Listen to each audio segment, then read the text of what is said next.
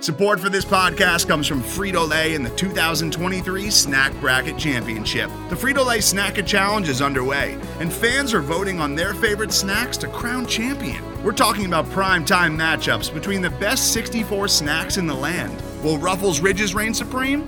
Can Doritos defend their dynasty? Or will Smart Food use their smarts for a surprise upset? Only you can decide. Get in on all the action for a chance to win up to $1,000 or a year's worth of snacks. Let your snacks be heard. Just go to fritolaysnacket.sbnation.com to vote and enter for a chance to win. No purchase necessary. Sweepstakes ends April 3rd, 2023. Void where prohibited. Year's worth of snacks awarded in the form of 52 coupons, each good for one bag of chips. See official rules at fritolaysnacket.sbnation.com.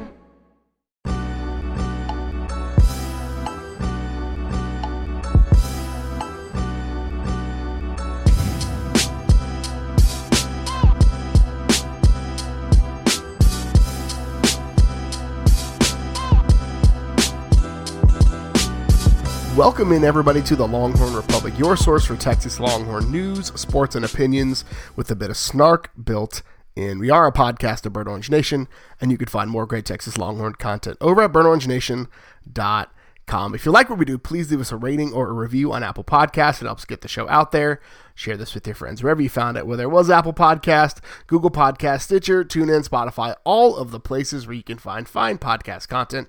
You can find Kyle and I. You can connect with us on social media at Longhorn Pod. Shoot us an email, longhornrepublicpod@gmail.com. My name is Gerald Goodrich. I'm your host this week, like I am every week. And I'm joined by the Matthew McConaughey to my Renee Zellweger, Kyle Carpenter. Kyle, how are you? Oh, I'm doing fantastic. I like both of those titles, but if we're going to just speak purely from commencement, folks, please call me your Brene Brown, because that's where I really want to be. Heart for Brene. I'm trying to be vulnerable, Gerald. I got no response to that. That was good. Got him. That was good. Got him. Rarely am I speechless, and I didn't know how to follow up with Brene Brown. She's so great. Doing better than Zach Smith, though, so we're doing all right.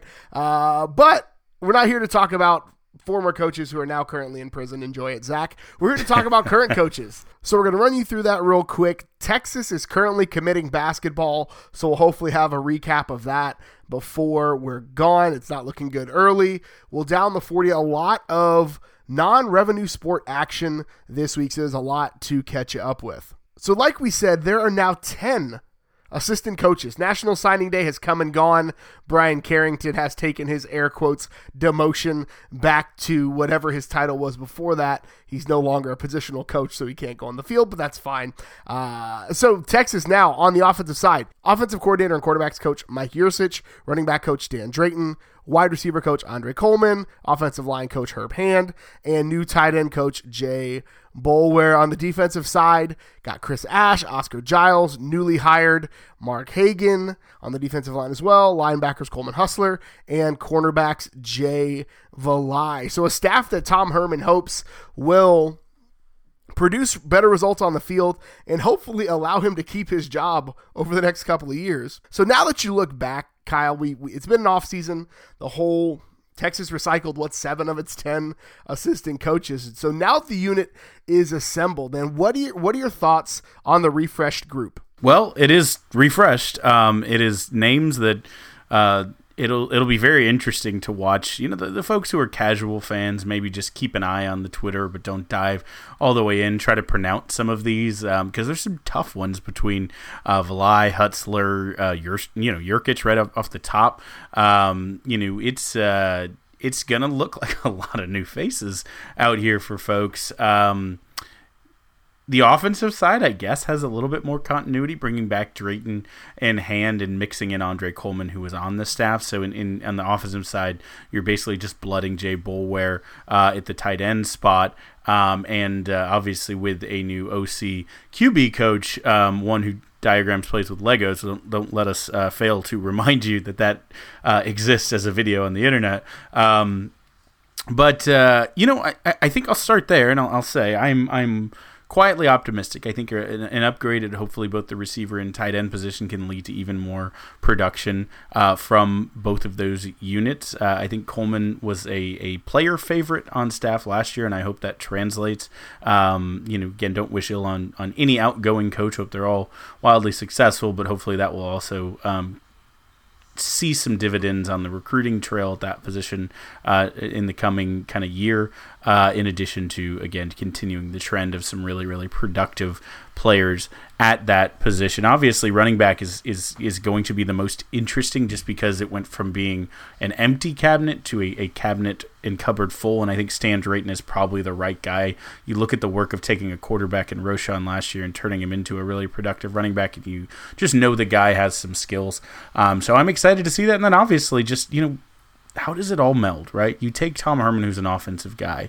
You put him with a new OC who has his own ethos, but is shown to be a bit flexible in how he does things. And then again, when we talk about Herb Hand is notorious for he's an offensive line coach who has something of a vision, a gospel, and a doctrine. Who knows the spread run, who knows how to block, pass block in a spread scheme, as well as really help establish the run. So I think you have a really interesting mix of guys who bring some really interesting experience both in the Big 12 and otherwise to this staff that should hopefully be able to capitalize on a heavy talent laden unit and a senior Sam Ellinger, hopefully one for the books quarterback year. So from the offensive side, I'm excited. I'm not going to say I just assume there will be no problems, no wrinkles, no little things to iron out.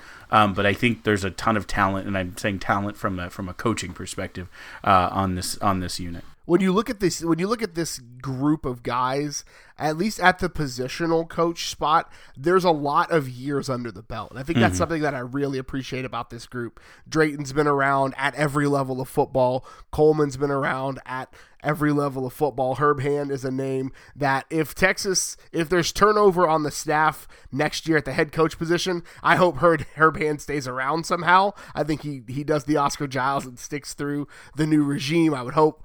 Jay Boulware, a guy who has been around for a long time. There's a lot of experience, and that's been on both sides of the ball. The big thing with the Texas development is that the talent has always been there, so they need people that are experienced at developing players, and I think this group specifically on the offensive side has a ton of years in doing that. I'm really excited to see it. Before we go, Gerald, I do want to add, I should have said this in my piece. I forgot.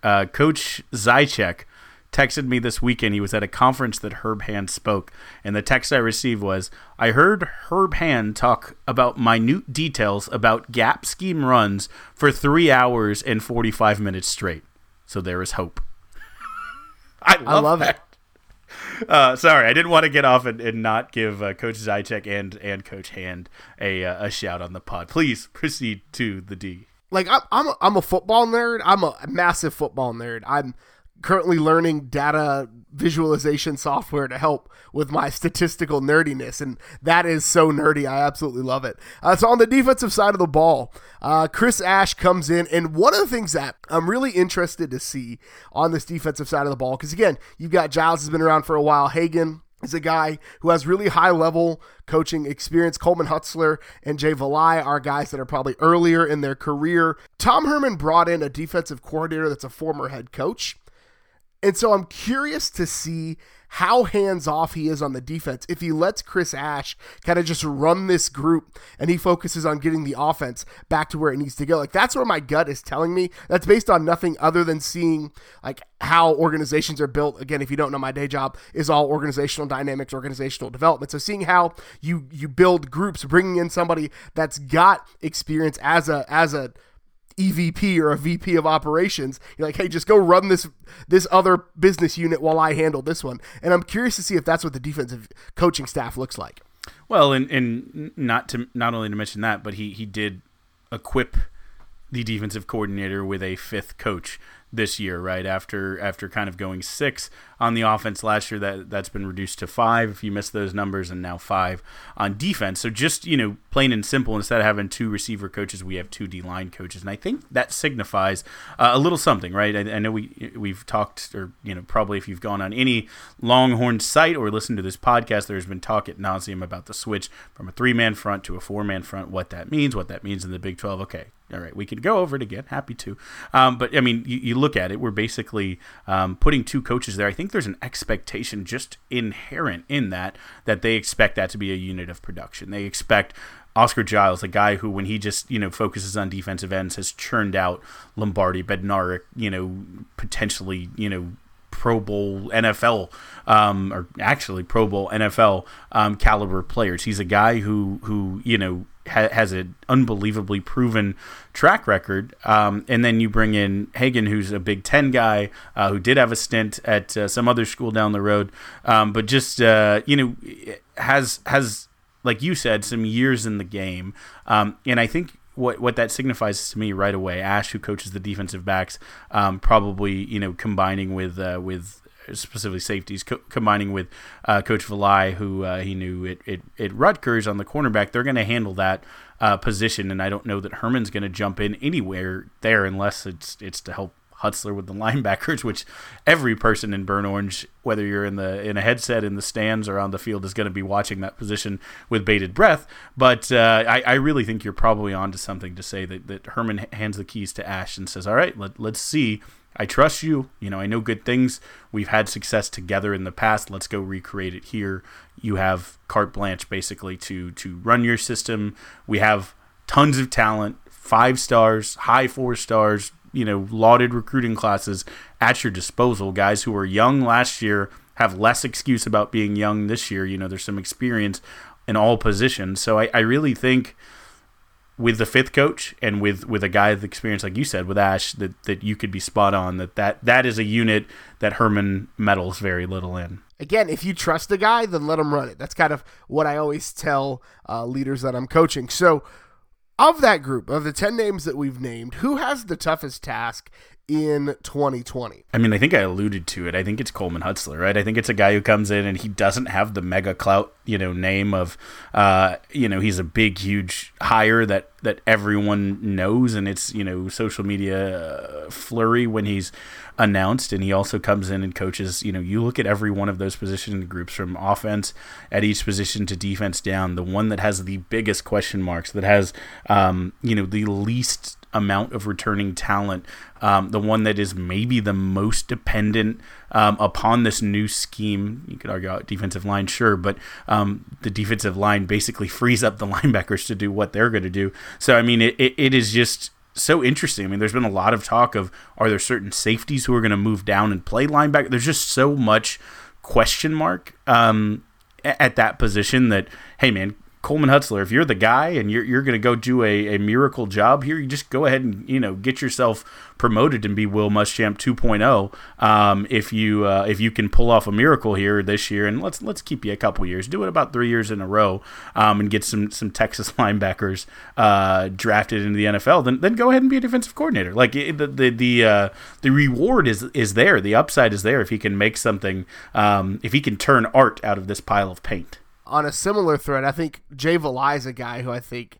has a tough job, specifically because I think for the exact opposite reason that you said. There's not necessarily an excuse for a guy like Jay Valai to not produce, because Texas has a ton of horses in the secondary. Now, I know that Ash will be coaching the safeties, but Texas has recruited really, really well. Texas has a lot of potential at quarterback. There are a lot of guys that can rotate in. He's got a big, talented group there, and so there is not a ton of excuse for him not to get a top product out of it. If a lot of people have said he's a developer of players. We talked about it when he was hired. He ran a player development camp in Dallas for 5 years. A guy who I'm not a huge fan of on Twitter, but I think highly of his opinion of football. Footwork King says that Valai is one of the best in the business. So I think that's something I'm curious to see how it plays out, because again, Texas has an embarrassment of riches in the secondary.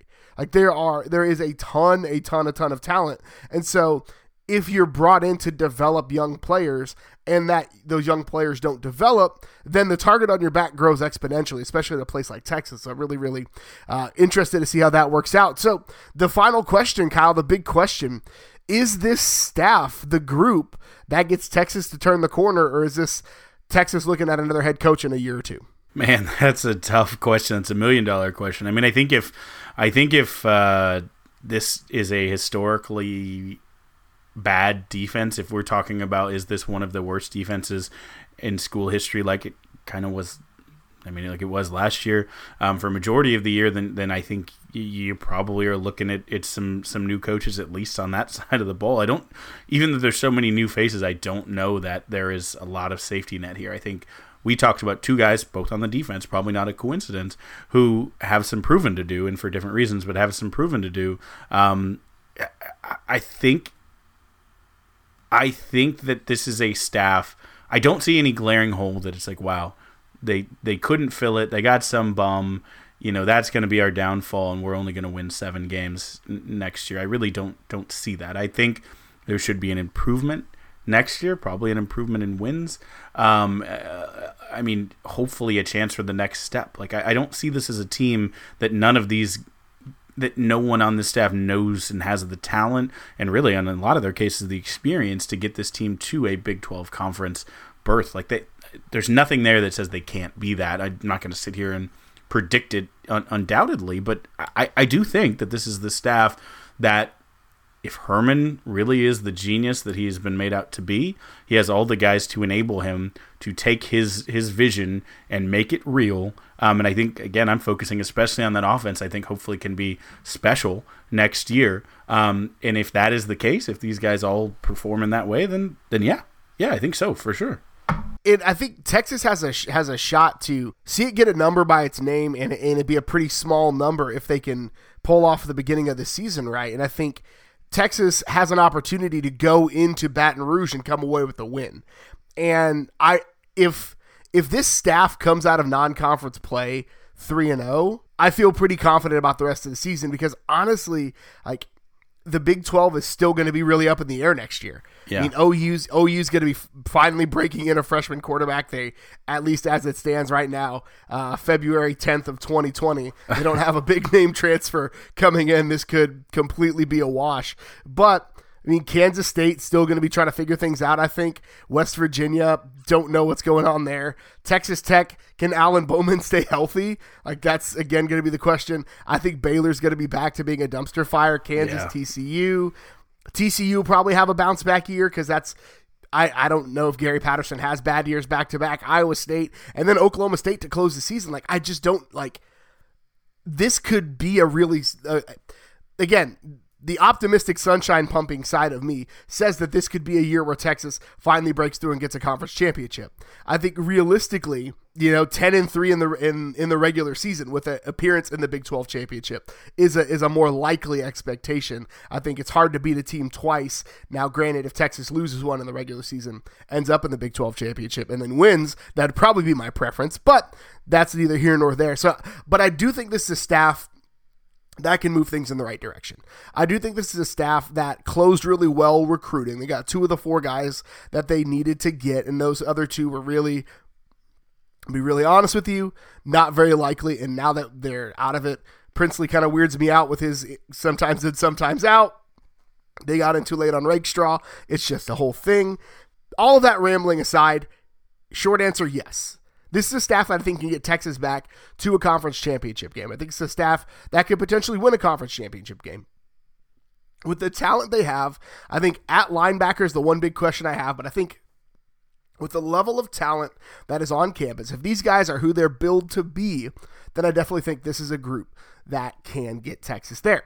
With that being said, they're currently working out. They're working out right now. It is Yancey time. Yancey o'clock, so they're working out. Spring practice starts in a couple of months, so hopefully they'll be able to change and alter their bodies for that, and we'll be with you every step of the way through spring and spring practice. Today's episode is brought to you by Cars.com. With over 2 million vehicles and 50,000 more added every day, Cars.com will match you with the perfect car for you, your budget, your life, your style. And if you're ready to say goodbye to your current car, Cars.com will get you an instant offer to cash it in. Just start by entering your license plate and get matched with a local dealer who will write you the check. So whether you're looking to buy or sell, just go to Cars.com. It's magical. So unfortunately, we have to talk about this because I think we're both contractually obligated to flagellate ourselves by talking about Texas basketball. Texas basketball's losing streak extends to 3 games after putting up another poor performance. I'm running out of ways to say they're playing terribly. I'm running out of ways to say they're playing terribly, other than audible chants of Fire Shaka broke out at the drum. So is this it? I feel like the nail has already been in the coffin, but are we just making sure it's sealed tight so the zombie of Shaka can't come out? I feel like that's the stage that we're at right now. Yeah. Oh man, this is not a fun team to talk about. I'll say that. I find it hard to imagine, other than millions of dollars, why Shaka is, or how Shaka is our coach next year. Again, losing to Baylor, the number 1 team in the country, is not the worst thing that's ever happened, guys. I promise you that. It's the fact that you held Baylor to 22 points in a half, and you lost that game. You lost that game by 7. You were only outscored by 1 in the first half, in the second half, but you could muster 16 paltry points in the first half. They went the last 5 minutes, 4 minutes and 22 seconds. They each had 1 basket. It was bad basketball. If the number 1 team in the country plays bad basketball and you have a chance to do something and make a statement for your season, and you just kind of pee it down your leg, that's it ain't good. It ain't gonna cut it, and that might be a culture thing, and a culture thing reflects back on the coach. So as much as I hate to say it, even though Texas was shorthanded and Baylor was number 1 in the country, they had a chance to end a 20-game winning streak, and they just petered it away. The fact that Shaka has done so little with so much over the last several years is ridiculous. So Fran Fraschilla said this on the broadcast, is that over the last 3 years, Texas has signed 11 of the top 100 recruits. So 11% of the top 100 players, I guess probably, no, it's a smaller percentage because it's 3 consecutive cumulative 100s, but whatever. Yeah, but 11 top 100 players over the last 3 seasons. Yeah. And Shaka is now definitely not making the NCAA tournament this year. They will probably be an outside team to play for the NIT this year. How? I don't get it. No, and I'm about to, as the host and producer of this podcast, I'm almost on the verge of putting a moratorium on Texas basketball. We will not talk about the men until something changes. That's what it feels like at this point. You remember Texas basketball broke when we were the number 1 team in the country under Rick Barnes, and it never got so good. It only went down from there. Texas also improved to 0-11 against the number 1 team. You could have broken a lot of streaks and records here tonight, guys. Yeah. I mean, like I said, I know they were shorthanded, whatever, but it just, I don't know. Kameka Hepa was good. That's good on the defensive end. He was 0 for 5 shooting. But played some defense and stuff. 3 blocks. I'll take that. I don't know. We luckily got a couple guys in double digits. I'll say that. Jones had 10. Coleman had 11. Yay. Kyle, I'm done. That's it. Let's just kick it over, and we're going to talk about some things that are more fun to talk about. So with that out of the way, we're going to now give some shine to the teams that don't necessarily get as much shine as they should, and we down the 40. But before we do that, I do have to talk about the NFL Combine. Texas got 4 players invited to the Combine. Colin Johnson, Devin Duvernay, Malcolm Roach, and Brandon Jones, names that you expected to be there. The Big 12 had 29 players invited to the Combine. 4 of those were from Texas, but a decent haul from a team that people were pretty down on this year.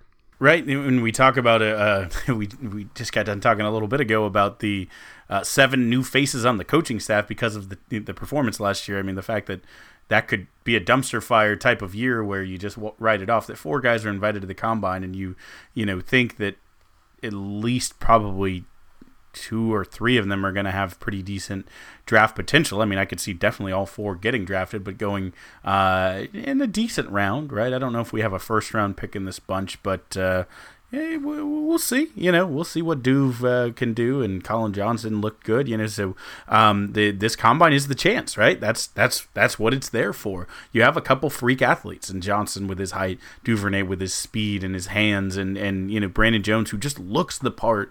Like he could be one of those guys who does a freaky weight room warrior and gets another bump to the next level just because he looks like the player. And Malcolm Roach, a guy who, again, you saw Todd Orlando try to play him at linebacker, a guy who just coaches they like the way he talks, the way he thinks, the way he moves for his size. It's one of those things. You could see any of those 4 guys getting a Combine bump if they go out and show out. Yeah, with what we believe to be Colin Johnson's measurables, if he puts up even a decent 40 time, that guy's going to see his stock rise because he's going to jump. He's going to jump vertically. He's going to jump horizontally. He's going to do well, I think, in all the drills because that's kind of what he does. If you watch his YouTube videos, he just post workout stuff, but I think Johnson and Duvernay are probably going to be the earlier 2 of the draft picks. I think Roach and Jones. They'll get drafted. I say Jones will probably get drafted. I think Roach may be a priority free agent, and that's worked out for some guys. Hashtag we told you about Puna already. So teams that are showing a lot of success on the hardwood. Women's basketball continues to roll. Came from an 11-point deficit to top Texas Tech, 81-66. They put together a 19-2 run, take a lead in the third quarter, and just never gave it back. Good work, ladies, because at least one basketball team can beat Tech. That's right, guys. We're going to have some March Madness to watch. It just may not be the men's variety. We'll see. But, yeah. Better tournament anyways. Yeah, it's absolutely right. Shug Sutton continues to put up just a really, really good year. We've talked a lot about Charlie Collier and the bigs, but Shug Sutton, 20.6 rebounds in this one. Celeste Taylor, who's really emerging as one of the key players on this team in the kind of later half of the season, had double figures, 11.6 rebounds, 4 blocks. And then Charlie Collier also, as we've said, just puts up double-digit points every game. So I like it.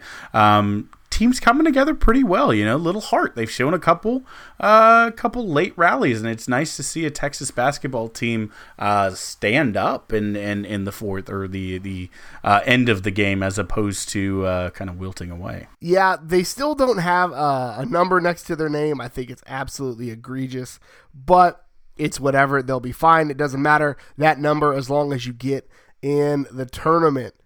It's softball season, though, Kyle, so we got to talk about softball. I'm gonna lob it over the plate, and then I want you to give me a good Miranda Elish finish on this. So Texas starts the season by absolutely murdering everyone they played to start 6-0 undefeated to start the season. It's beautiful, Gerald.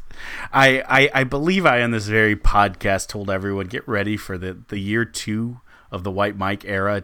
We've only just begun, baby, as the Carpenters, no relation, famously saying this is going to be a good year, Gerald. There's 50 wins here easily. This is just, who knows? They might have 30 run rules at this rate. I think of the type of teams I would not want to face, right? First, obviously, the Monstars at their peak in a basketball game. You know that. The 85 Bears defense. 2005 Vince Young on, out of the pocket running full speed at you. And then fourth, after that group, I put this Texas softball team. Come on, Gerald. They are just 78-8. They have outscored opponents in their first 6 games. I legitimately don't know. One of those videos where, Lionel Messi plays the 1,000 small Japanese schoolboys. I don't know if you could get a more one-sided scoreline than what we're looking at. I mean, and can we just take a moment to appreciate that they are out there riding for the other sports? Maryland rolls into Red and Charlene McCombs Field feeling pretty frisky. If you recall, they did a number on our football team in some opening games. The softball team in an opener, 17-0. Get out of here in 5 minutes. I got chili in the crock pot I gotta eat. This thing probably took an hour and a half. Are you kidding me? Maryland didn't even deserve to be on the same diamond. Get out of here. Go back to your swamp. Yeah, Texas softball, unbelievable. I mean, just yes, this is gonna be a good year. Are there swamps in Maryland? Yeah, it's like DC. For that game that was played at the Redskins Stadium, I'll say after it rained, it was a swampy mess. So I'm claiming it. Okay, fair. That's fine. Only one game has made it past the 5th inning, Kyle. That's how good these ladies are. Next up for them, they're going to spend Valentine's weekend in Puerto Vallarta, Mexico, for the Puerto Vallarta College Challenge. They start with Cal Baptist on Thursday, got a little Valentine's Day doubleheader date with Utah and Tennessee, and then on Saturday they'll play the Mexican Olympic team. They sure will. Before taking on Ole Miss. Viva los Longhorns! I need the Spanish language UT football broadcasters to call this game. If that isn't a thing, please make it happen. Whoever controls that, because they come up with the best nicknames and they have some of the best just emotion calling Longhorn games. So I really need to hear them calling against the Mexican Olympic team, which is amazing, by the way. You can check them all out on the radio, because you need a subscription to something called flowsoftball.com to watch the video. But that'll be happening. I can lend you mine, Gerald. Okay, I appreciate it. Login sharing's a real thing. Number 4 men's tennis back on the right side of the ledger, topping Georgia. Number 18 Georgia 4-3 in the first win in program history over the Bulldogs. Is that wow? Okay, is that true? That's not the first win in program history if you count football, because if you remember, we beat them in the Sugar Bowl. But we did also hire just men's tennis. We did also hire their best player of all time to join our coaching staff. So just keep scoring wins over the Bulldogs. So the number 7 women's tennis team is at the ITA National Indoor Championship. They just wrapped it up. It's actually where the men are going to be this weekend, but the women lost to Florida State to open it before beating Illinois and Ohio State to end it out. Bianca Tirati clinches the match late night with a 6-2, 6-3 upset win over number 8 Shiori Fukuda. They're going to take on Air Force on Thursday and then take on Brown Sunday. It's all good. I'm not worried. Both teams are going to be in the tournament, threatening for national championships, so we're good here. Nothing to see. Nothing to see here. Number 1, men's swimming and diving, and number 10, women's swimming and diving, both took on SMU and came away with a win. That actually caps an undefeated regular season for the men's team. Next up for both, they're going to take a couple weeks off before taking everybody's favorite trip in the Big 12, heading to Morgantown, West Virginia for the Big 12 Championships February 26th. Yeah, maybe you don't recall, because I think you were on the wrong side of this. When I was a kid, I played for the local elite youth football program in the greater SCUC ISD area, Cibolo Creek Cougars, and we would play various teams and that were of lesser speed. And when we came to those teams' fields, it often happened, and I won't name Edgewood or any of these schools by name or programs by name who did this, but we would find that their sprinklers always broke. And they negated our, future Army All-American running back James Henry's 4.3 speed. Again, we're talking youth football here, by having very wet fields, like just on accident every time, over and over. I worry when you talk about the unstoppable number 1 and number 10 men's and women's swimming and diving team going to the Big 12 championship in Morgantown. Do you think there's any way that they fill the pools with moonshine instead of water to try to play to their strategic advantage is what I was trying to get to? One, I had no clue where that was going. it was nonsensical, to say the least. I would say the pools are probably more likely to be filled with couches than moonshine. I feel Fair like enough. that's Fair probably. enough. And two, as someone who played on the Randolph Rohawks and never lost to the Cibolo Creek Cougars, I don't know what you're talking about. Fake news. Number 25, men's golf. Tied for second at the Amir Ari Invitational. The number 1 women's golf team is currently tied for third with the day to play at the Northrop Grumman Regional Invitational. So good stuff from those teams. We do have to end on kind of a down note. Legendary women's golf coach Pat Weiss passed away this week at the age of 89. And she's a legend in the real sense of the word and not the way it gets just kind of thrown around casually. She was an associate professor of physical education. That's how she came to the university in 1957. She actually started the women's golf team in the 1973-74 academic year and then led them to varsity status the next academic year. She coached them until her retirement in 1993. So from 1973 to 1993, she was at the helm. She was named the National Coach of the Year in 87 and 88, the Women's Golf Coaches Association Hall of Fame in 1987, while she was still coaching. In 1991, this is cool, she earned the Gladys Palmer Award, the highest honor that's bestowed by the National Golf Coaches Association. She was an absolute legend, and we are so sad to see her go, but her legacy is intact with what these women are doing on campus. Man, that truly, you said it before the show, Gerald, that is a Longhorn legend in the most serious way you can say that. Not that to diminish anyone else who gets called a Longhorn legend. It's a nice term, but truly, Pat Weiss is an original. They're one and only, and the world is lesser for having her pass through it and no longer be a part of it. But a national champion, a true innovator of Longhorns, where we talk about them being elite in women's sports, in non-revenue sports. She's a huge part of that, specifically for the now number 1 women's golf team. So hook 'em to Coach Weiss, and forever legend. Horns up for a legend indeed. Our thoughts and prayers go out to her family. So that's the part of the show where we honor one of the best traditions in all of college athletics, Big Bertha, and we bang the drum, brought to you by Joe Ruiz. So Kyle, what are you banging the drum on this week? So Gerald, I know some of our Twitter followers saw us, I'll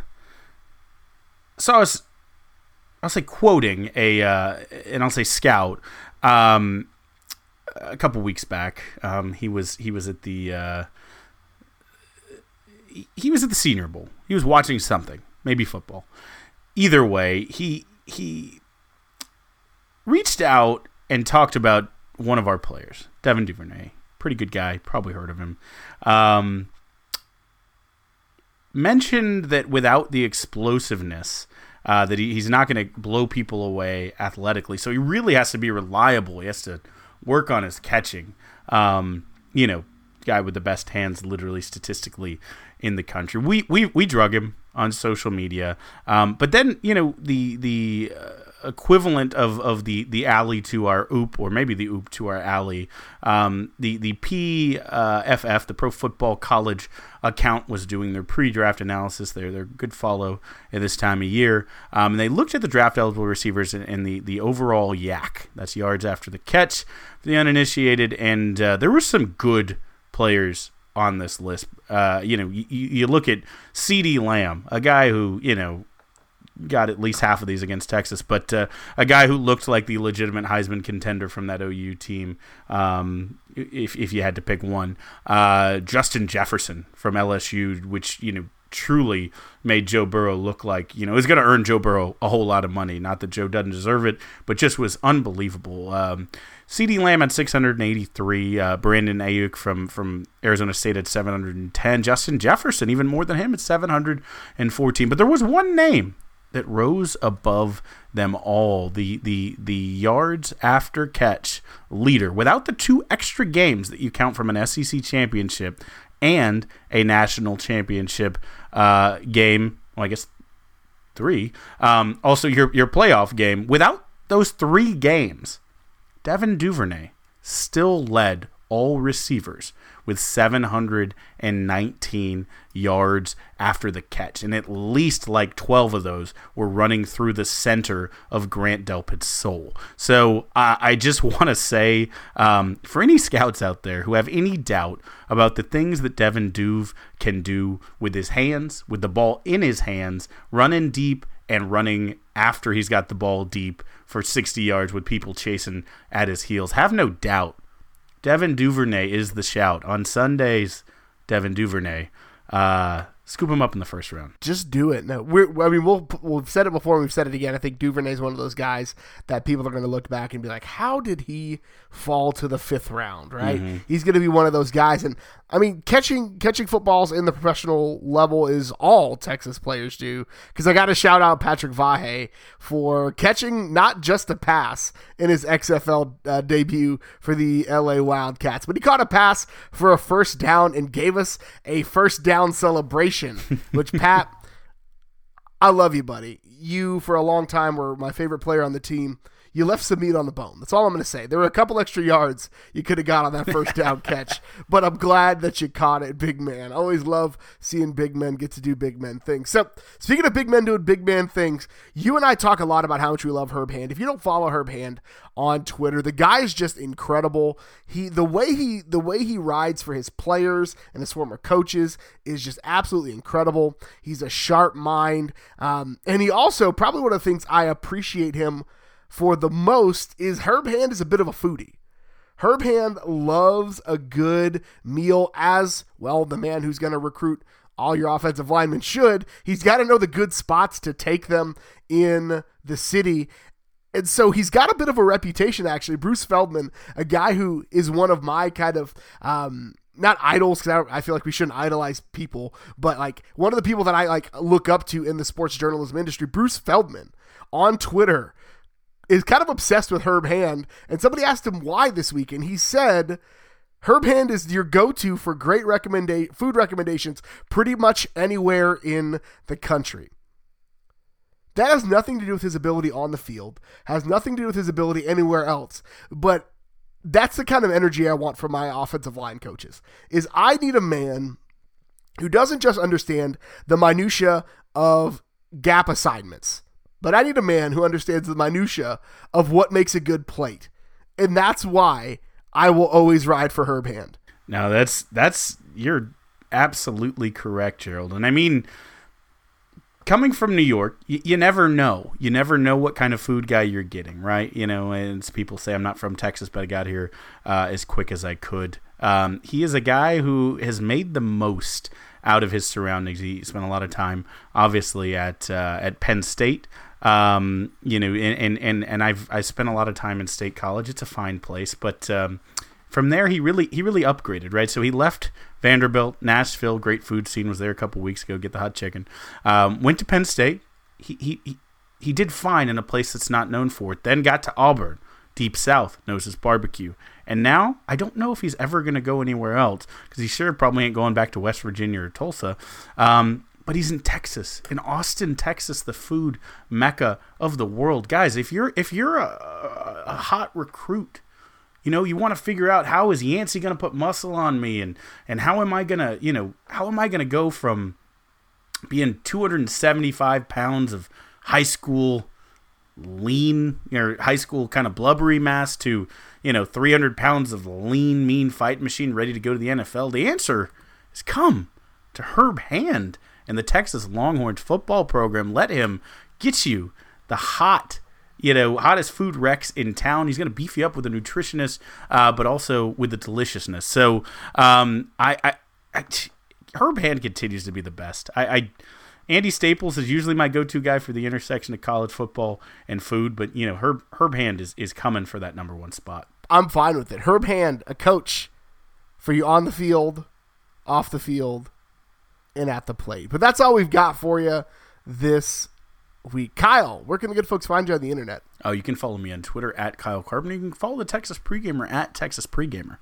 You can follow me on Twitter. I'm at GHGoodrich. Follow the show on Twitter at Longhorn Pod. Shoot us an email, longhornrepublicpod@gmail.com. You can find me on my other podcast later this week, Two Woke Nerds, where we talk about Birds of Prey. Raymond and I are one of the only 6 people in the country that went and saw that movie this weekend, but that's okay. Thank you so much for tuning in again this week, and until next time, hook 'em. Hook 'em. Read Vince's Player Tribune.